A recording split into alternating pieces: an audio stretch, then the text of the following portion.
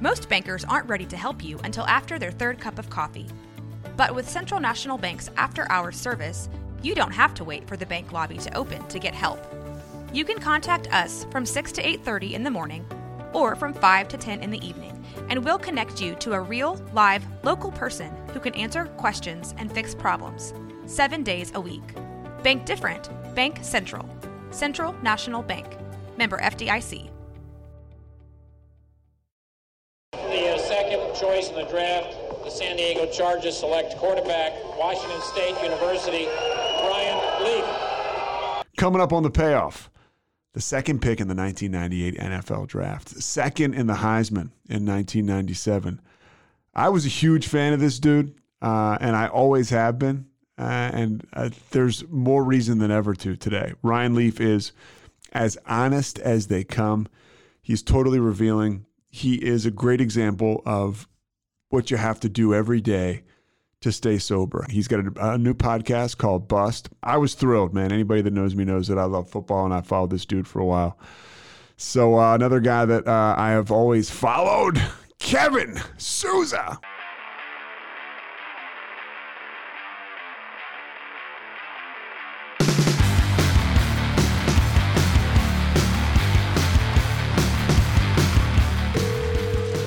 This is Ryan. Ryan Leaf, what's up, man? How we doing? Well, dude, I cannot thank you enough for taking the time. I mean, I really appreciate it. It means a lot. I feel like I grew up.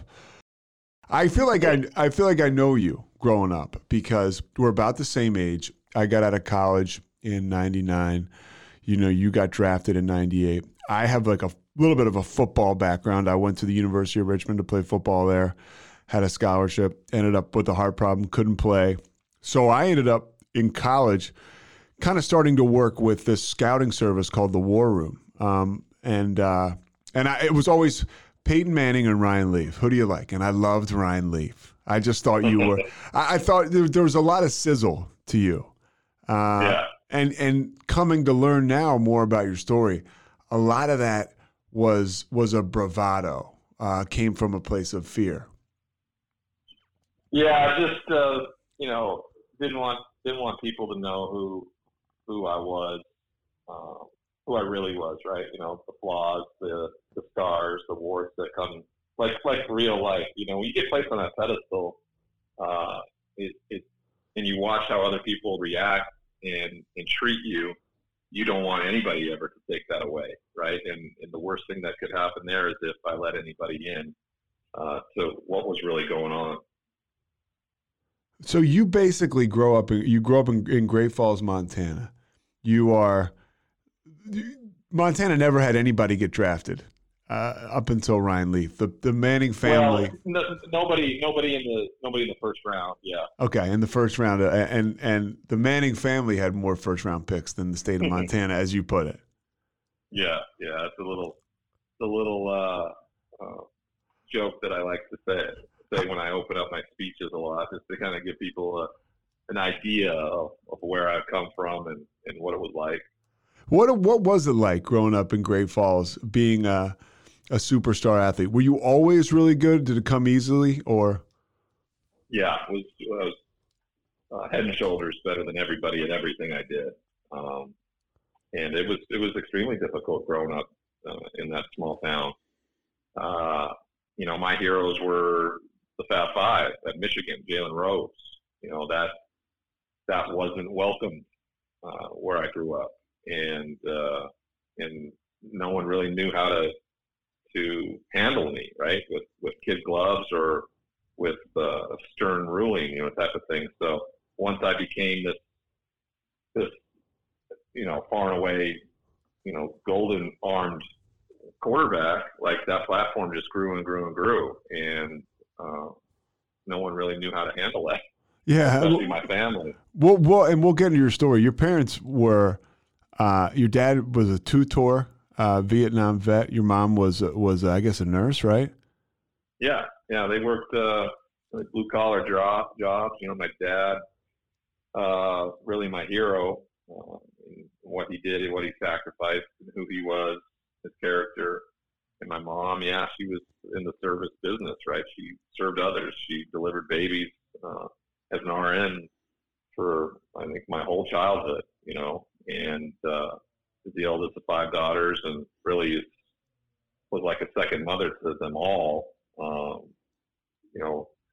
while they were growing up and stuff like that. So when she had children of her own, it was kind of second nature to her to have that mother gene, that DNA that existed her whole life. And following your story, man, you really you drank a little bit, right? You partied a little bit, and I think you said in high school and in college, but you really didn't start to abuse the opioids, right? No, not at all. Yeah. I didn't drink until my 18th birthday. I looked at people who drank or did drugs as morally bankrupt, right? And so the irony in all of this is that I would end up in a prison cell because of drug addiction, right? Yeah.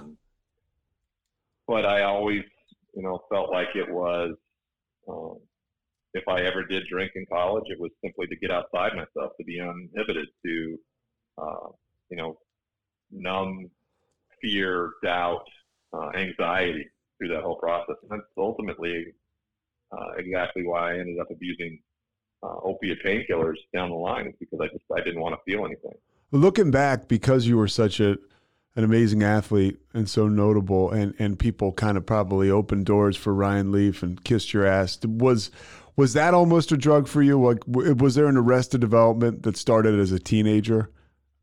Yeah, it was right around 13 years old, but it was rather the opposite. Like doors weren't really open for me. Now, consequences weren't as dear for me, because coaches, regardless of how they felt about me, they needed me on the football field or the baseball diamond or the basketball court, because I was their best player, right? And how they kept their job.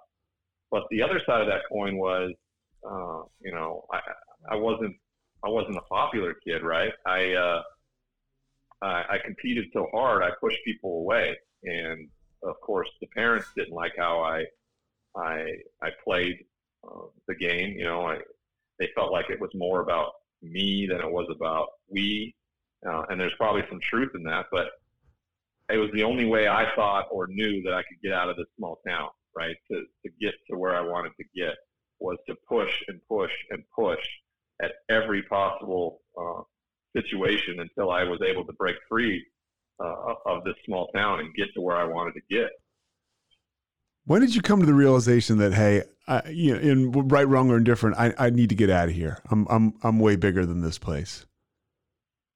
As far back as I can remember, I was like, this is maybe because how competitive I got and how the local community treated me. I think maybe that is what ultimately spurned it, and how angry and judgmental they were of just a kid. And that's where I think I started to really build the kindling and the fire to get out of there, make it big, so I could, have that "I told you so" moment and shove it and rub it in their faces. Yeah, and that's part of your competitive streak, right? A competitive gene that aids to your success. And it's such a tightrope when you get sober, because all that will, you got to kind of put on the shelf. Yeah, it's interesting to see how I compete these days, right? And especially with raising a son, watching him and how he feels like it needs to win at everything too, and I want that competitive edge to him, but I also want him to understand, like, it's not the end of the world either if you don't win. It's an opportunity to do it better the next time, and that's something that was never that was always lost on me. I thought there was no gray area; it was either black or white. Yeah, you mentioned that or was there alcoholism in your family? Yeah, I didn't know about it. Until later in life, but apparently my grandfather struggled with alcohol, and he was a very extroverted person, very respected in his community, and my mom and the family had to cover up for him a ton, and were embarrassed by that. And so when my mom saw similar traits and behaviors in me, it was muscle memory for her, right? To protect me, protect image. And it's, I think, where I first developed really the skill set to be less honest, right? Dishonest, and non-transparent or vulnerable, because again, we don't want anybody to see these scars, see these warts, all the things that are real life. Especially when you're, as you develop into this athlete and this superstar, when you're, I can relate to you in a sense that, everybody, you were awesome and I wasn't, but I knew back being an athlete at that time, you never stood up and said, hey, I'm having emotional problems, or I gotta. Well, no one did. Yeah. So there's no roadmap for that.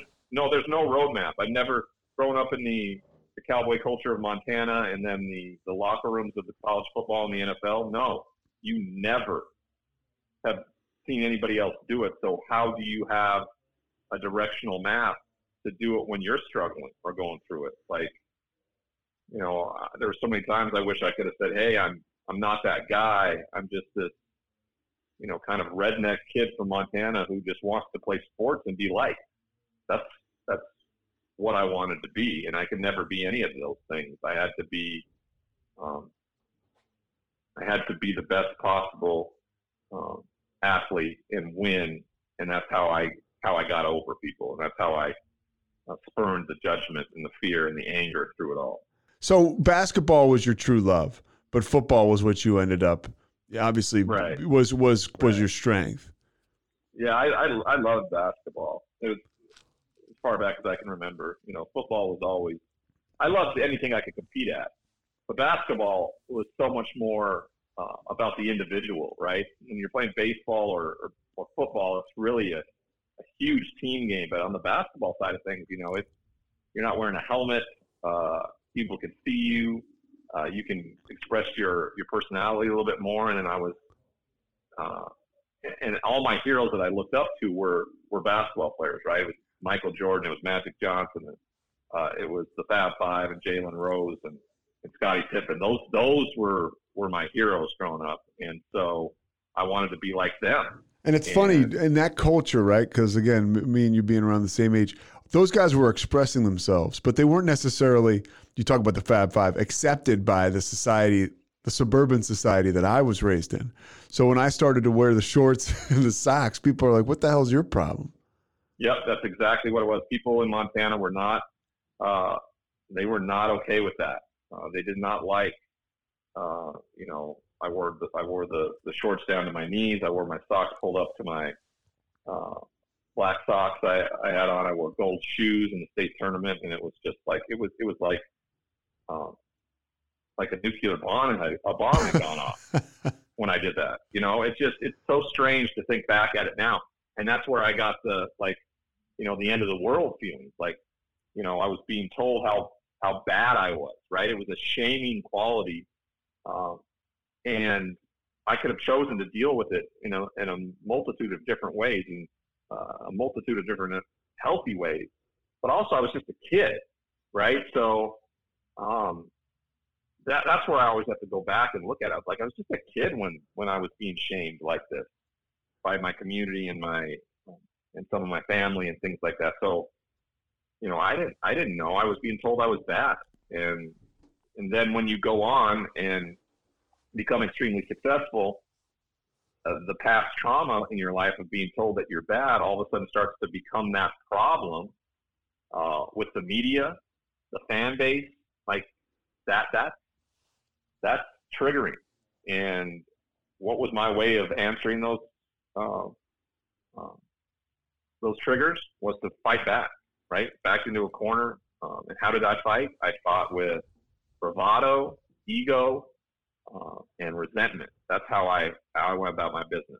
Well, I mean, it was based on the fact that, look, you went to Washington State, and I know there were a lot of good players on that team, but you almost willed Washington State to the Rose Bowl, right? I mean, that was a program that really wasn't on the radar for a lot of people until Ryan Leaf shows up. I mean, it had like Tim Rosenbaugh. There had been players here and there, but this is from a national perspective. You know, when you show up, Bledsoe, of course, too. When you show up, though, they're back on the map. How intoxicating was that for you? You mentioned that Mike Price, the head coach, calls you when the Rose Bowl is on, and he says to you, hey, we'll play in this game if you come to Washington State. And you go there, and you're freaking playing there. I know. It's the dream come true. It was the best decision I ever made. And I felt like I was a part of something there, right? I was like everybody else. I was the best athlete from their high school, and we were all together, and we were all fighting and working towards a common goal, and we achieved it.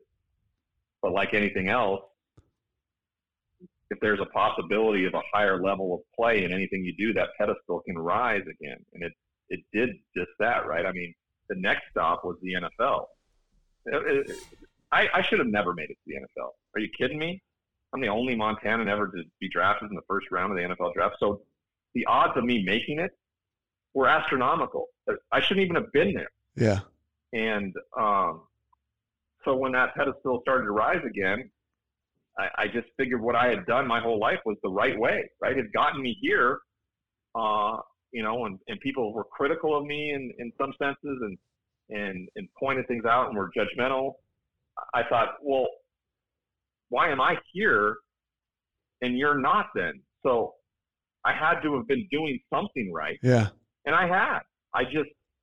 When you get to the highest level with the most competitive people in the world, the most talented people in the world, you have to be able to evolve. You have to be able to change in a positive and healthy way. Otherwise, you're just going to be out on your ass like that. You know, there are 27,000 of us ever to play in the NFL. That's it, in 100 years of football. And you were the second pick of the draft, dude. You're the second pick of the draft. And what's the biggest well, first of all, what's the drinking like in college? Just once in a while? Yeah. I mean, I was a binge drinker in college. Did you notice it had a different effect on you? Like, you know, like I always say, you know, I was able to talk to girls and, you know, the 10 feet tall bulletproof shit. Yeah, definitely. Yeah, definitely. You know, it allowed me to kind of take on the big man on campus persona, right? Because I wasn't that guy. I would have loved anything more than just to sit at home, watch some movies and videos or play video games. You know, but if I did go out, there was a point to it. The point was to get messed up, so I had less inhibition and could be what everybody assumed I would be, and I kind of fed into the narrative, right? I was a self-fulfilling prophecy, essentially. And you kind of start to believe your own bullshit a little bit, right? Oh yeah, I mean, I believed it. I thought I was better than everybody else. I felt that way for a long, long time. I think it was a defense mechanism. You know, I was an egomaniac with a self-esteem problem. That's the best way to define me. Yeah. So you get to San Diego. You win your first two games with like the first rookie ever to do that. Peyton Manning is drafted before you, and obviously one of the best quarterbacks of all time. Like that sucks, right? People call you a bust, but that's like only punctuated by the fact that this guy's one of the best of all time. And you win your first two games, and then what the hell happens? Because I remember following you then. It was like, wow, this is it, man. You know, this guy's brought San Diego back, and he's going to be the best player in the NFL. What happened? Take us inside there. What happens? I was humiliated and embarrassed in my performance. I'd never played a bad game in my life. So this is your third game at Kansas City. You're 2-0, and you have a rough outing. It isn't a rough outing. It's the worst quarterback performance ever in the history of the NFL. I was in the hospital all week with a staph infection after our win against the Oilers in Tennessee that week, and I chose to play. I needed to play. I wanted to play. Nothing was going to keep me off that field, and it was a poor choice. It was a terrible weather game, rain, monsoon, with an incredible defense led by Derek Thomas, and I played the worst game of my life. And I was embarrassed, and I was humiliated, and I handled it as poorly as you can possibly handle it. I'm not considered a bust because of how poor I played. I'm a bust because of how I dealt with it. Yeah, and it's like everything that happens to us is how we react. And to what you're saying and to what you've said, you reacted poorly. I mean, after that game, you kind of get a cameraman out of the way, and then what was the writer's name from the San Diego Tribune the next day? That's when you told that guy off at your locker. Don't talk to me, all right? Knock it off! He was caught on camera in the locker room yelling at a reporter. Yeah, Jay Posner, and it was caught on video and kind of became, the internet had just really started. Was one of those first really viral videos that kind of, was a caricature of who I was going to be painted as the rest of my career. I mean, people still talk about how I berated and yelled at reporters my whole career. I mean, I did it one time, but that's the one time that solidifies that. So it makes sense. What's the nightlife happening for you? You're a rookie in San Diego. You got some of your boys out there with you. Whatever I wanted to do. Had girls throwing themselves at me. I was a 22-year-old millionaire living in one of the best cities in America, right? So yeah, I was not focused on football. I was focused on other things because I thought I'd made it, and I thought it was going to be as easy as it had always been for me. Just I didn't realize you had to start working harder because I had worked extremely hard to get to where I was at, and it then because of that, it came easy to me. It's a whole different story. You have to take it to another level. That's why, like I said, there's only 27,000 that existed, and there's only 350 so Hall of Famers ever, because you have to take it to a different level. You have to have a different mindset, and it cannot be that of distraction at all. Well, on the field, what's the biggest difference between college football, playing in the Pac-12 or Pac-10 at the time, and the NFL? The speed, not in a certain position, every position, right? When a 310-pounder on the defensive line in college, no way can he run you down outside the pocket. And I remember the first time I tried to bail outside the pocket, and I thought I was easily out on the edge and could get around and make a throw. All of a sudden, I just felt my body get ripped down from behind because that 6'5", 315-pound defensive tackle can run as fast as I can. And in college, we ran 5 wides a ton, and no matter what, there was always a matchup I could pick on because they didn't have 5 good enough defensive backs to deal with my wide receivers. Yeah, but in college, but in the pros, your nickel back, the guy that comes in for third downs only, is some university's best cornerback from the year before, right? The best player. So it the talent level just jumps up like I don't think anybody's business understand. It's just it's a different world in terms of talent and speed. And if you are not finding, if you're just relying on the fact that you're super talented, that's not going to be good enough. You talk about your life on this. You do a ton of stuff, Ryan. You're in the recovery field. You're still an analyst for ESPN. You got your podcast called Bust with Kevin Conley on Action Park Media, which is awesome. You kind of take it chapter by chapter going into your life. And part of some of the stuff you talk about is mental health. You talk about your addiction, but you also shine a light on mental health. What are you doing as a player that's young, starts to get his ass kicked, has an attitude problem? How are you coping with all this shit that's happening to you?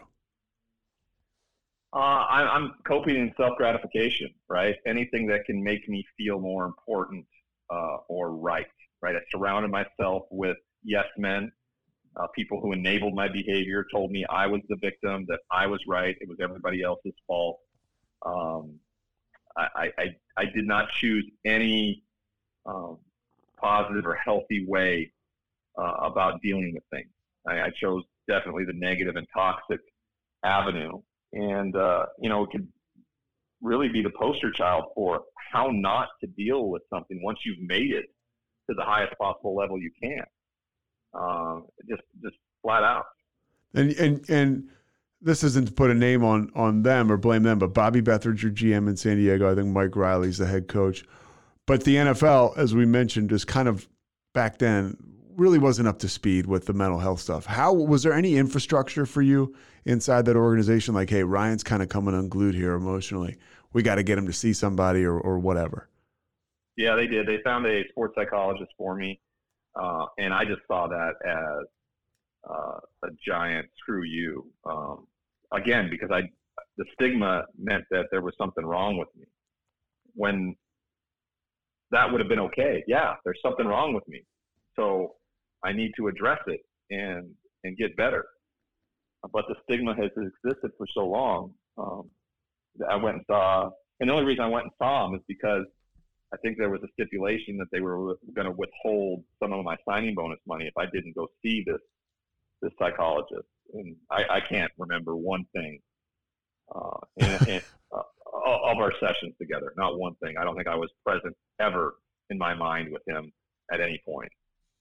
At what point people say, you were treating certain people like shit. Is that true? Is there more made of that? Or was it part of, hey, this, because I had it too. It's that born on third base thought I hit a triple, sense of entitlement. But here you are on this incredible stage. Were you treating people poorly, or is that more is made of that than it was?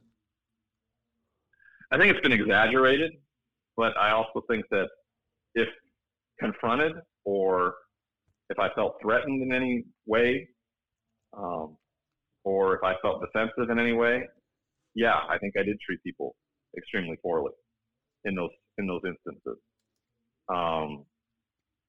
And if I was drinking or I was out in the public eye and I was drinking, I'm sure I was the entitlement part of it all. Yeah. Any consequences for you? Oh, go ahead. No, there weren't any consequences. Of course, ultimately. Ultimately, I was booted out of the NFL and all of that comes with it. So yeah, there's definitely ultimately consequences because, like anything, if you're going to continue to do something insane, nothing changes unless something changes. And here's a little known fact about Ryan Leaf, and of course you are Ryan Leaf, so you can feel free to correct me. But you kind of got your shit together, like personally, and like the reason you left the NFL was because of injuries. No, I mean, and also, I mean, you probably could have had a decent career as a backup when you were with the Bucs and the Cowboys. Like, I don't remember hearing stuff like that you were being a pain in the ass anymore. You kind of kept your head down and did a nice job. You quit, right? I mean, at the end of the day, you left Seattle. Yeah. When I couldn't be the starting quarterback, I thought that was the ultimate failure. And if I can't be the starter, then I'm not going to play. That was I'm going to take my ball and go home. I took things for granted. Like the idea that I could get paid handsomely for the remainder of my career. Like if I could have followed the Rick Meyer approach to the NFL, I could have been around for years and years and years and made a bunch of money and been a backup. And when I got to Tampa Bay, I got taken under the wing of that defense, guys on that defense, Derek Brooks, Rondé Barber, John Lynch, Booger McFarland, Warren Sapp, Simeon Rice, Shelton Quarles, all those guys. And then Warwick Dunn on the offensive side, and Brad Johnson and Coach Dungy. I mean, they welcomed me in, and I learned how to be a pro quarterback. I really learned how to be a pro quarterback really from Jim Harbaugh that final year in San Diego. Just not in enough time before I got shipped off and released. But yeah, you're exactly right. I mean, my stops in Dallas and Tampa and Seattle, they were fine. There wasn't the same boorish behavior because I think I'd been humbled a little bit. And but ultimately, I wasn't as talented with the injury to my wrist, and I was humiliated that I wasn't the starting quarterback anymore. That I was going to have to battle for a second or third string job in this league. And it's so often as we hear it, over the course of your career, you get injured, and you take painkillers, but you don't become addicted. But you are taking them. What is the cycle like? Because you had a chronic injury to your hand, right? Yeah, I mean, after a game in the NFL, when you got on a plane, when you were flying or when you were at home, the team doctor would just, pop a couple Vicodin in your hand and you'd be on your way, and you'd take them for first couple days of the week, and then you stop taking them and get ready to play on Sunday. That's just the way it was. I never abused them while I was playing in the NFL. I'd love to blame my poor play and my boorish behavior on the fact that I was engrossed in a tragic drug addiction at the time. Not the truth. I didn't start abusing it until after I was out of the NFL, when I needed it for the emotional aspect of my pain. When is the first time? When I started. That's when you started to abuse it. When is the first time? Because I like to ask people, hey, when was the first time you had a drink or whatever? You said your first drink was 18, but when was the first time you abused the pain meds and we were off to the races? I was in Las Vegas. I was there for a fight. Vegas was a good place for me because I could kind of hide in plain sight. But when there were big events, which is usually when we wanted to go to Vegas for fights and things like that, there were parties afterwards where there were, peers of mine that were Hall of Famers and Super Bowl champions, where I always felt less than and judged and all of those things. And an acquaintance of mine that night offered me some Vicodin, and I took them, and I didn't feel any of that judgment, fear, anxiety. I was at the MGM Grand. They were announcing celebrities in the audience, and they announced my name, and the whole place booed and hissed. And what my addict mind, because I'm a drug addict, regardless if I've ever taken a drug in my life, and how I behave and how I act. I heard, not only are you a terrible football player, but you're an awful human being. That's what my addict brain heard. And sure enough, that night when I took those pills, like, all of that judgment and fear and self-loathing went away. And I think I'd been searching for that feeling for a long time, the feeling of not feeling anything. That would be my answer for now and for the next 8 years of my life. Well, and I just want to get a broad a perspective, I guess, from you on this. Not necessarily broad, but we talked about alcohol, and the opioid crisis today is out of control. And you're on the front lines now, on the right side of it, sharing your story. But how much, the stakes have been raised, I feel like, in my opinion. I'm a 12-step guy. But, in the literature, the big book, it says, hey, go out and try some more controlled drinking if you don't think you're an alcoholic. Right. You can't do that shit with opioids. No. I mean, you could. You're just going to end up back in prison or dead. Yeah, I guess what I'm getting at is the acceleration, right? For you, you go right back to what your last, the last thing you remember and how you used, and that's usually why you see so many overdoses and deaths of individuals who just get out of rehab or have been clean for a long time, because you only know one speed. It's all gas, no brakes. And that's not how that works. Your tolerance has been built up like nobody's business. And we see a ton of deaths and lives lost because of it. So, yeah, I completely understand where you're coming from on that end of things. How did your use accelerate? 2002, you mentioned you're at the fight. What fight? Was it a Tyson fight? I thought it was a Tyson fight. I've been rebuked with that. The Tyson didn't fight at the MGM in there's a lot of people. So it could have been an MMA fight. Okay. It could have been a De La Hoya fight. It was a big fight. I know that. So you go to the big fight night in Vegas, and then you're off and running. What happens between 2002 and 2010? I mean, it's epic, right? This fall from grace. You're 2-0 as a second pick in the NFL draft, and you're second in the Heisman. And then the guys in front of you in the Heisman is Charles Woodson, and in the draft for Peyton Manning. I mean, you're sitting pretty there 2 games into your NFL career. And now, in 2010, you're going to prison. What happens in between 2002 and 2010? It's just a gradual decline, starting to use opioids as a way of coping, believing you're doing the wrong thing the right way by going to doctors. But How hard was it to get you year. these prescriptions? To get the prescriptions, like, you're Ryan Leaf and your doctor shopping. Nothing. It's nothing. I didn't have to doctor shop back then either. I only had to go to one doctor one time, right? Doctors didn't care, right? If you were in any way, shape, or form in pain, and they were being lied to by the Sackler family, they were being told that these were non-addictive, right? The Sacklers, they're the big pharma, right? Like, yeah. And Purdue Pharma. That's their sales reps were telling these doctors and telling them that, hey, this drug is not addictive, right? It's got the stamp of approval from the FCC, or the FAA. Sorry. Yeah. Or I forget FDA. Yeah, the FDA, the Food and Drug Administration. And so doctors were like, oh, this guy's in pain.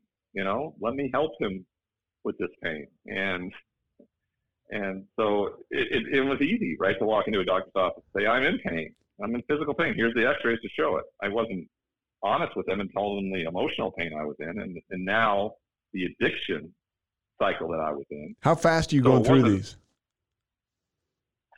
100 pills, 10 days, so 10 pills a day. I had to have 100 milligrams a day, however that shakes out. Yeah, okay. If I could find 5 milligram pills, then it was 20 pills a day. If I found the 10 milligram pills from doctors, it was it was 10 pills a day. So, it was a constant need. Every single morning I wake up and look at myself in the mirror and think, all right, do I have pills? And if I don't, how do I get them? That's it. You wake up, first foot on the floor, right? How am I getting high today? How am I getting and it's kind of like I guess at the end I wasn't. I'm so full of shit. I wanted to call myself like a white collar addict, but at the end I was robbing and stealing to get what I needed. But I was trying to keep my stuff together and keep it together on the outside and be like, okay, how can I get my stuff look okay today and go through life? And it was a nightmare.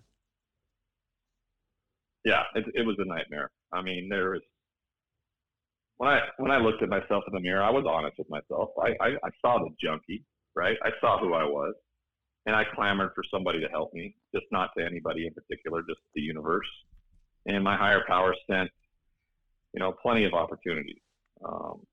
When it would become sketchy in any way, shape, or form, maybe some little thing that would get on the radar of a family member or something like that, and they'd confront me, instead of, surrendering to that and accepting any help, I pushed them out of my life, right? I still had the money, the power, the prestige, right? That was what success was. You weren't going to tell me anything. And so I surrounded myself with people that didn't want to rock the boat because they saw me as the golden goose, right? They wanted to enjoy this ride as long as they could too. When did all those people fall off? Oh, pretty quickly, right? When the money started to run out, and then the arrests started to pile up. The first consequence, you're coaching at West Texas State, right? That's the first legal thing. Yeah, first time I've ever had any interaction with the police. Yeah, for sure. What happened? I stole from my players. That's what happened. I was I was doctor shopping all over the panhandle of Texas. Fueling my drug habit until ultimately the injured players on the team I was coaching, I would go to and manipulate a way to get their pills and to feed my habit. That's where it ultimately cost me my job, whatever reputation I had. It was about a failed football player, maybe a boorish behavior of a guy, but now it was going to be different. Now it was drug addict and criminal and even more shame that was coming my way. So that's where it happened. That's where I got my first introduction to recovery and AA when I went to treatment. And unfortunately, I had to be further humbled before I would actually figure it out. So how many years were you between when you get arrested the first time and you finally stop?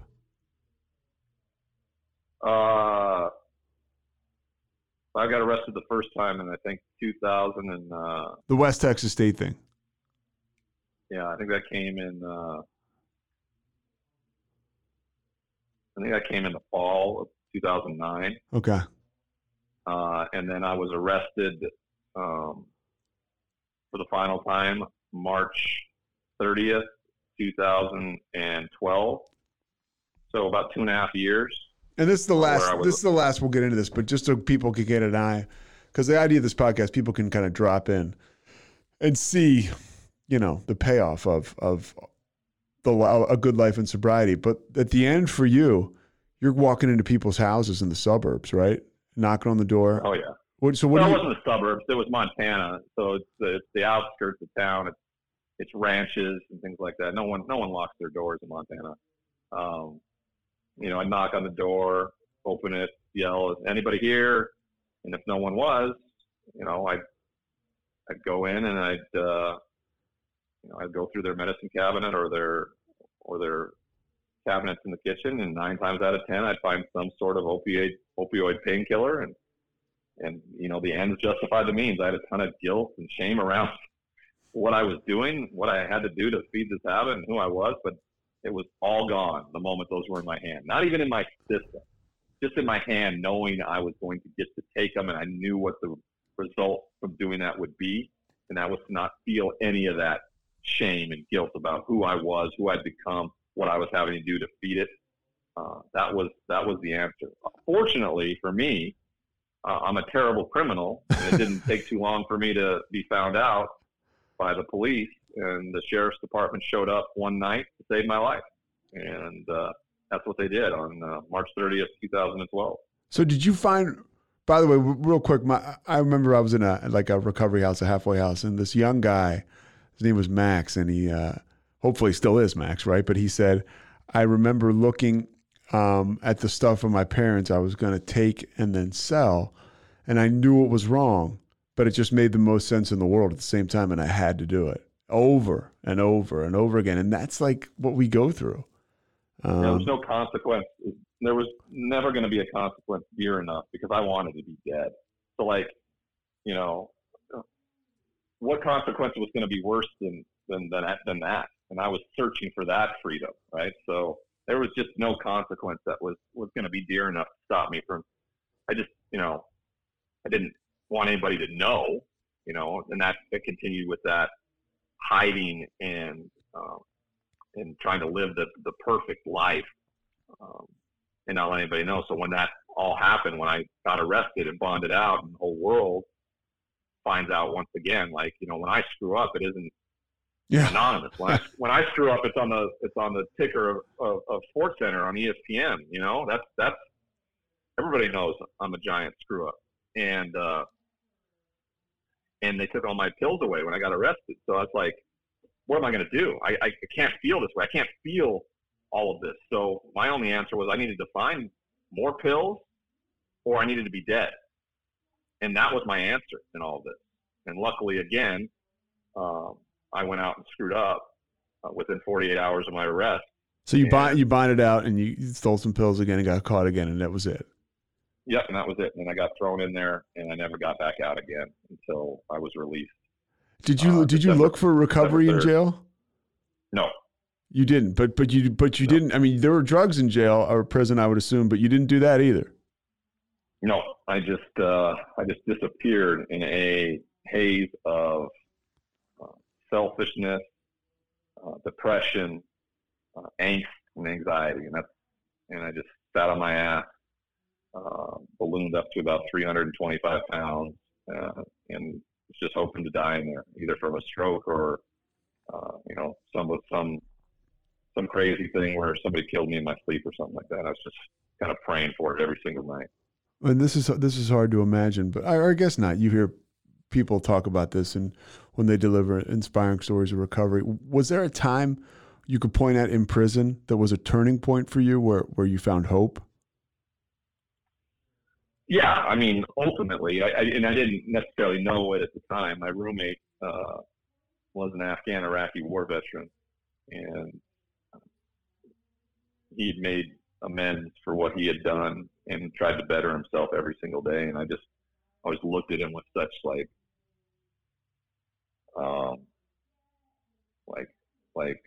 oddity. Why would he why would he be doing something like this? I mean, we're losers. We're in prison. And one day he felt comfortable enough to, I guess, confront me. And he said, Brian, you don't understand the value that you have, not only for the men in here, but for when you get out at some point, because you're going to get out at some point. And he suggested we go down to the prison library and help prisoners who don't know how to read learn how to read. And I've had many of those come to Jesus moments in my life from mentors and coaches and family and friends. And I just told them all to go to hell. For whatever reason, maybe because the substance had been out of my system for 26 months. But I went with them, you know, still begrudgingly a little bit. I remember walking down the hallway in my red jumpsuit in prison thinking, this is stupid. This isn't going to help me. Doesn't he know how important I am? The irony of that, of course, is the guy that's in the prison jumpsuit in prison still thinks he's important. And I sounds about right. Library. Yeah, I walk into that library, and for the first time ever in my life, another man says, Brian, I can't read. I need help. Can you help me? Never heard that in my whole life. And I heard it in a place where you're supposed to show none of that, show no vulnerability, nothing that could get you hurt in a place like that. And it really put a shift in my perspective, right? Like, I was blown away by that. But like, nothing changes unless you continue to do that. Like, you don't go one day and then everything's better. You don't go to the gym one day and the next day you wake up and look in the mirror and you look like The Rock, right? It's about consistency. Yeah. It's about showing up. And so I kept going back. Well, dude, and what you just said, it's like vulnerability breeds vulnerability. Like, and that's kind of what recovery is about. And that's the magic in all this stuff. Is like, you know, a guy in prison telling you he can't read and kind of showing that vulnerability. And then all of a sudden you feel good because you're in service and you're actually doing something. That's exactly right. I started sleeping better. I was more personable. I was talking to my family. And I came to the realization it was because I was being of service to another human being for the first time in my life.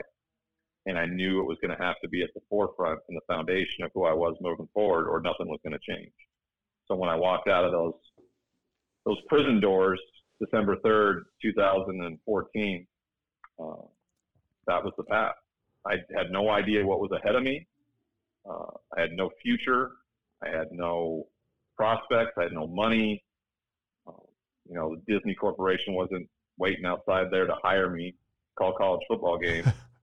I had hope, and I had developed that hope because of what I had done while I was in prison. So, but it was a continuation from that point on. It had to be, it could never be about me again. It had to be about everybody else.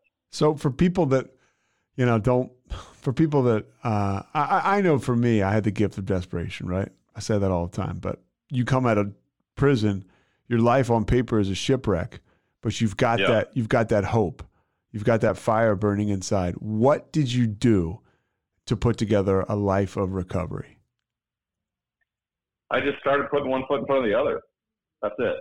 Initially, it was just, you know, going for walks and meditating and praying, to ultimately being accepted by my parole officer that I was worthy to go down and seek treatment in Southern California. Because they won't let you go right to rehab, right? No, they're like, they've never seen it before. No one gets out of an institution and wants to go into another institution.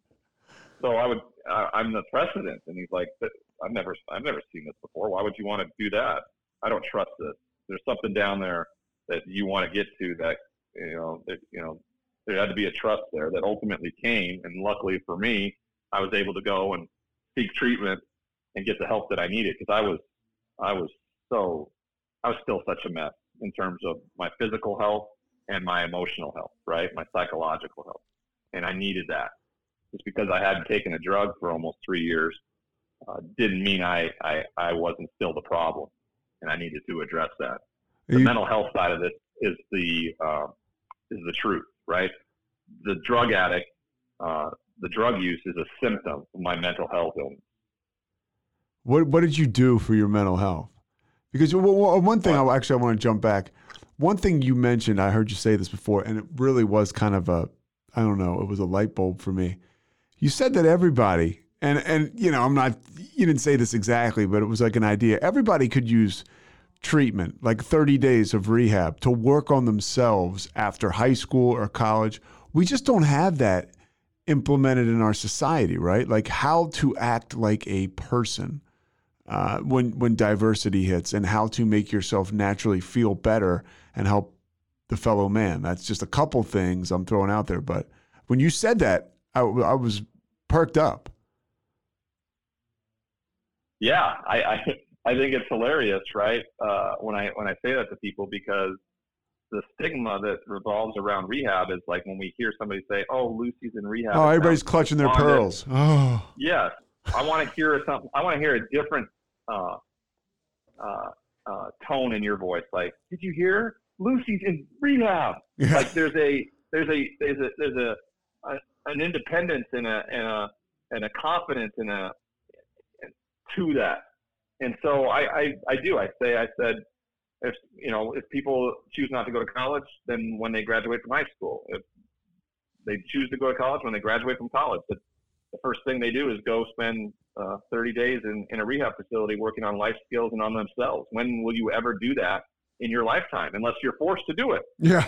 And so, it's an odd way of looking at it, but I think it's important.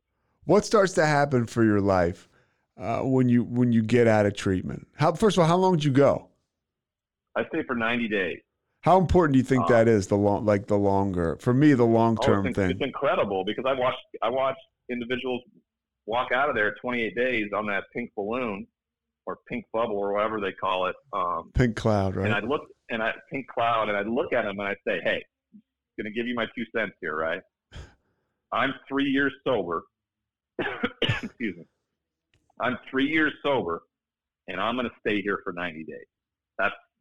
That's what this disease does. And sure enough, within weeks, sometimes days, some of those people that walked out after the 28 days on that pink cloud were back, and some were dead. I was about to say, I'm sure some of them were dead.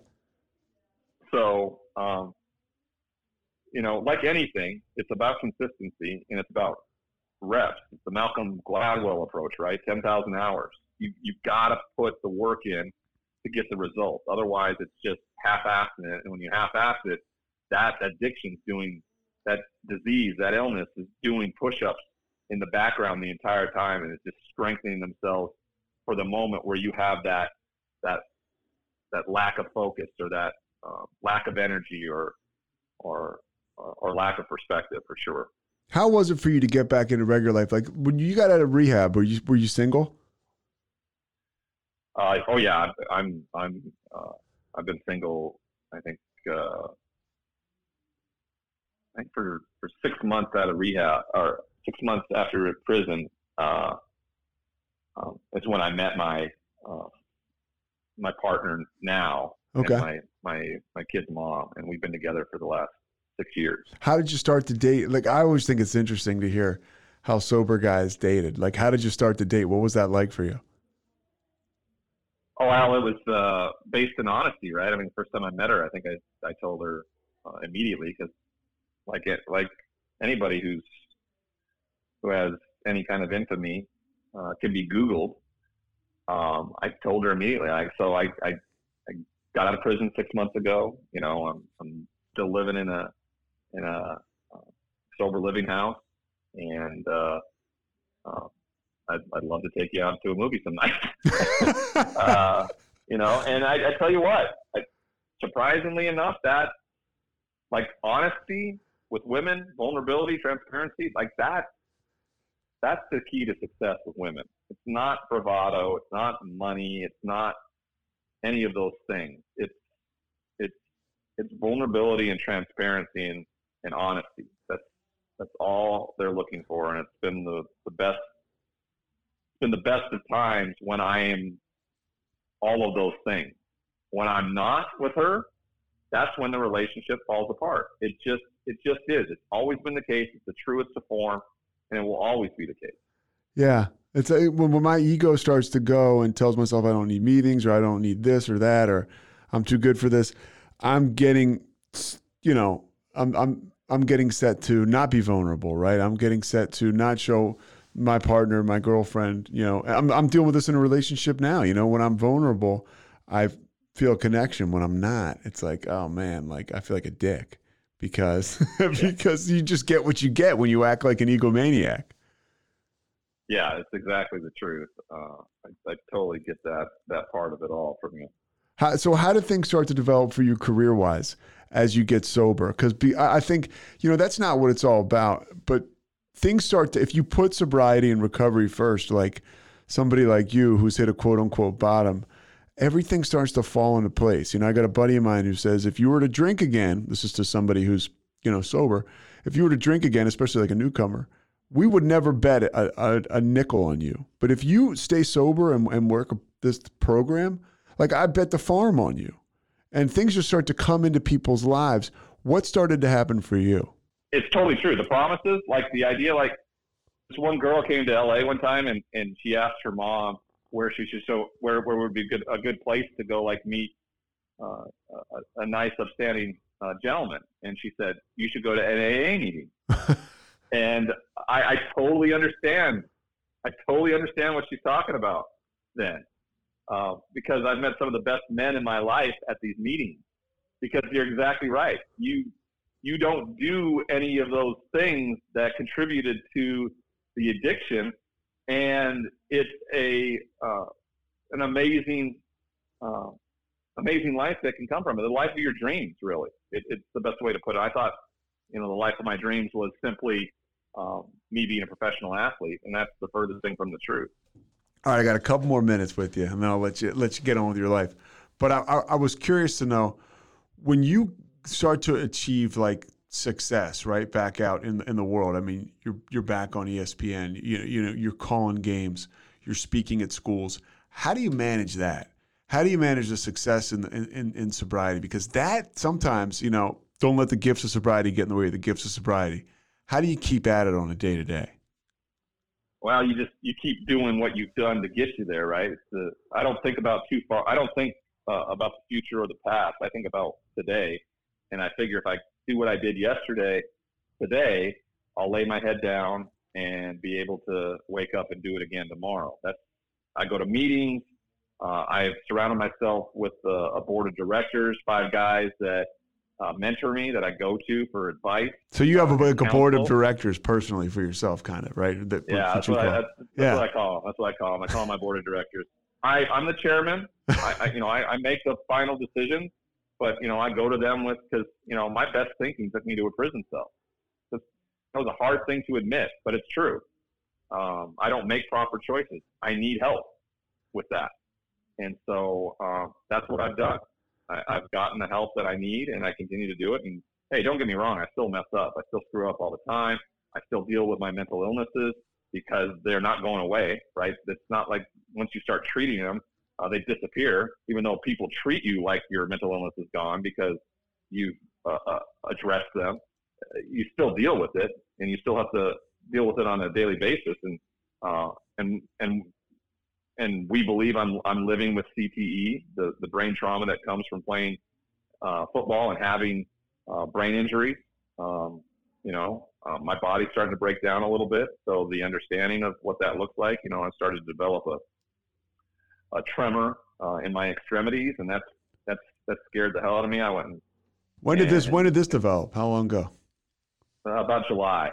Okay. So just about half a year now. So I'm fighting my way through it like everybody else. But I know the only way I can have any semblance of a life is to make it about other people and be of service. That's the only way. It's the only way I'm going to be a good partner. It's the only way I'm going to be a good dad. Any of it is going to be about being of service to others, flat out. All right, a couple more things. What do you tell? What's one thing one of your go-tos in recovery? Is it a mantra? Is it a prayer? Is it a way you connect with people that helps you get through the day, or that you share, let's say, with somebody you're sponsoring or something? I use this affirmation every morning. I've been using it for 6 years. What other people think of me is none of my business. And it finally took root. It finally took hold, and I flat out believe it. So I don't care what anybody else has to say or think or if they do anything anymore. This is about me. Recovery is a very selfish program because the only way you're going to be any worth to anybody else is if you're the best possible version of yourself. And the only way to do that is to make it all about your recovery and be selfish in that. That's the only way that you come out the other end making this work. So that's a big part of it. When I'm asked by anybody in the recovery world to be of service, I do it. I don't say no because I'm never too busy to try to save somebody's life, and that's the best way to take it. And I make a gratitude list every single night. I'm so grateful for my bed and my Anna, my partner. She's so sick and tired of me every single night when I lay down in bed and I kind of roll over and I snuggle in and I'm like, I'm so grateful for this bed. And she's just like, I get it. I get it. You love the bed. You're grateful for the bed. And she doesn't get it. She doesn't have the experience I had where I slept on a concrete slab for 32 months, right? That's part of that, right? So I just don't take things for granted. I'm grateful about a lot. I have a different perspective than a lot of people ever will have because of the shit I put myself through. What do you tell some of the schools you speak to, the teams? Like, how do you translate the message from somebody like you with the experience of an addict to maybe a regular young guy with the world by the balls just sitting there? You can't. You can just simply tell your story and hope that when adversity strikes, that they have the ability to recall what they heard. If one person in that room hears something that changes their life trajectory from going down a negative path. And also don't forget, my story isn't all about what not to do. It's also about what to do, how to compete, how to achieve, how to be successful, right? I didn't wake up one morning in Montana and walk out of the womb and go, oh, here I am with the San Diego Chargers, pick in the NFL draft, right? I think a lot of people associate that's where my life started, so therefore they can shit all over it because of what has transpired from 1998 until 2014, right? Those 16 years are like, that's your life. And that's not the truth. Yeah, and that's why I brought up, dude, you were so amazing. Playing in college, you really were, man. And you could tell watching you from afar how you were having it looked like you were having so much goddamn fun. And I was. Yeah. I loved doing it. Yeah. And it's like that same kid is now tucking into bed, at night. It's like you found that love with something else. And that's why we do this. And that's kind of, I that's why you share the time like you're doing. Look, I could talk to you forever. The podcast is bust, right? How do you like working with Kevin Conley? Kevin Conley, for folks that don't know from Entourage, has this Action Park media network. It's pretty awesome. And yeah, he's great producer, great friend. We've really developed a great friendship out of this. And when we first started talking about it and kind of cultivating what it may look like or what we may do, I told him how this could help a lot of people, and he didn't understand what that meant until we started recording. It's just me and a mic. It's just me telling my story. Kevin's the only person in the room with me. Anna, my partner, she helped produce this as well. She knows my story better than anybody, of course.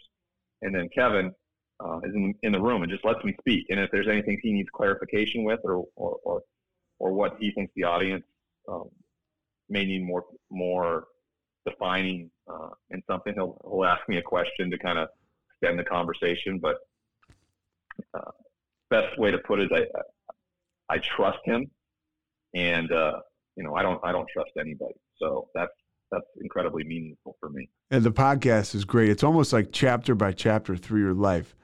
If people haven't checked it out, they need to listen. It's hardcore. It's kind of the stuff that we, it's kind of like recovery. Let's just get to it. Let's be honest. Some of it's ugly, some of it's beautiful, but we're all getting better. Yep, totally agree. So what happens when we run out of episodes? I feel like it's a season of succession. I'm starting to think, well, what's going to happen? Like, are we just doing a certain amount, or are we going to keep going? Yeah, I mean, then it's a matter of who I take this to next. Who do I take this to? Who may have gone through something similar as me, or is still going through something that I went through? Who had a ton of expectation on them and didn't meet that expectation, and has been defined with that word. A Johnny Manziel, or Jamarcus Russell, or an Anna Kournikova, or Michael Kim, Greg Oden, things like that. Allow them the platform, because I can tell you what, this has been incredibly therapeutic as well. And it has really taken the power away from that word for me. And I think it would do a great deal for many others in that process. Ryan Leaf, you're the man. Anything else? No, sir. Appreciate it, man. You bet. Take it easy. Thanks so much for listening to The Payoff with Pete. Once again, I'm Pete Souza. And of course, we are part of the Rogue Media Network. All kinds of good podcasts you can find at roguemedianetwork.com. And of course, you can find this podcast and all those other ones wherever you get your podcasts, iTunes, Spotify, other spots like that.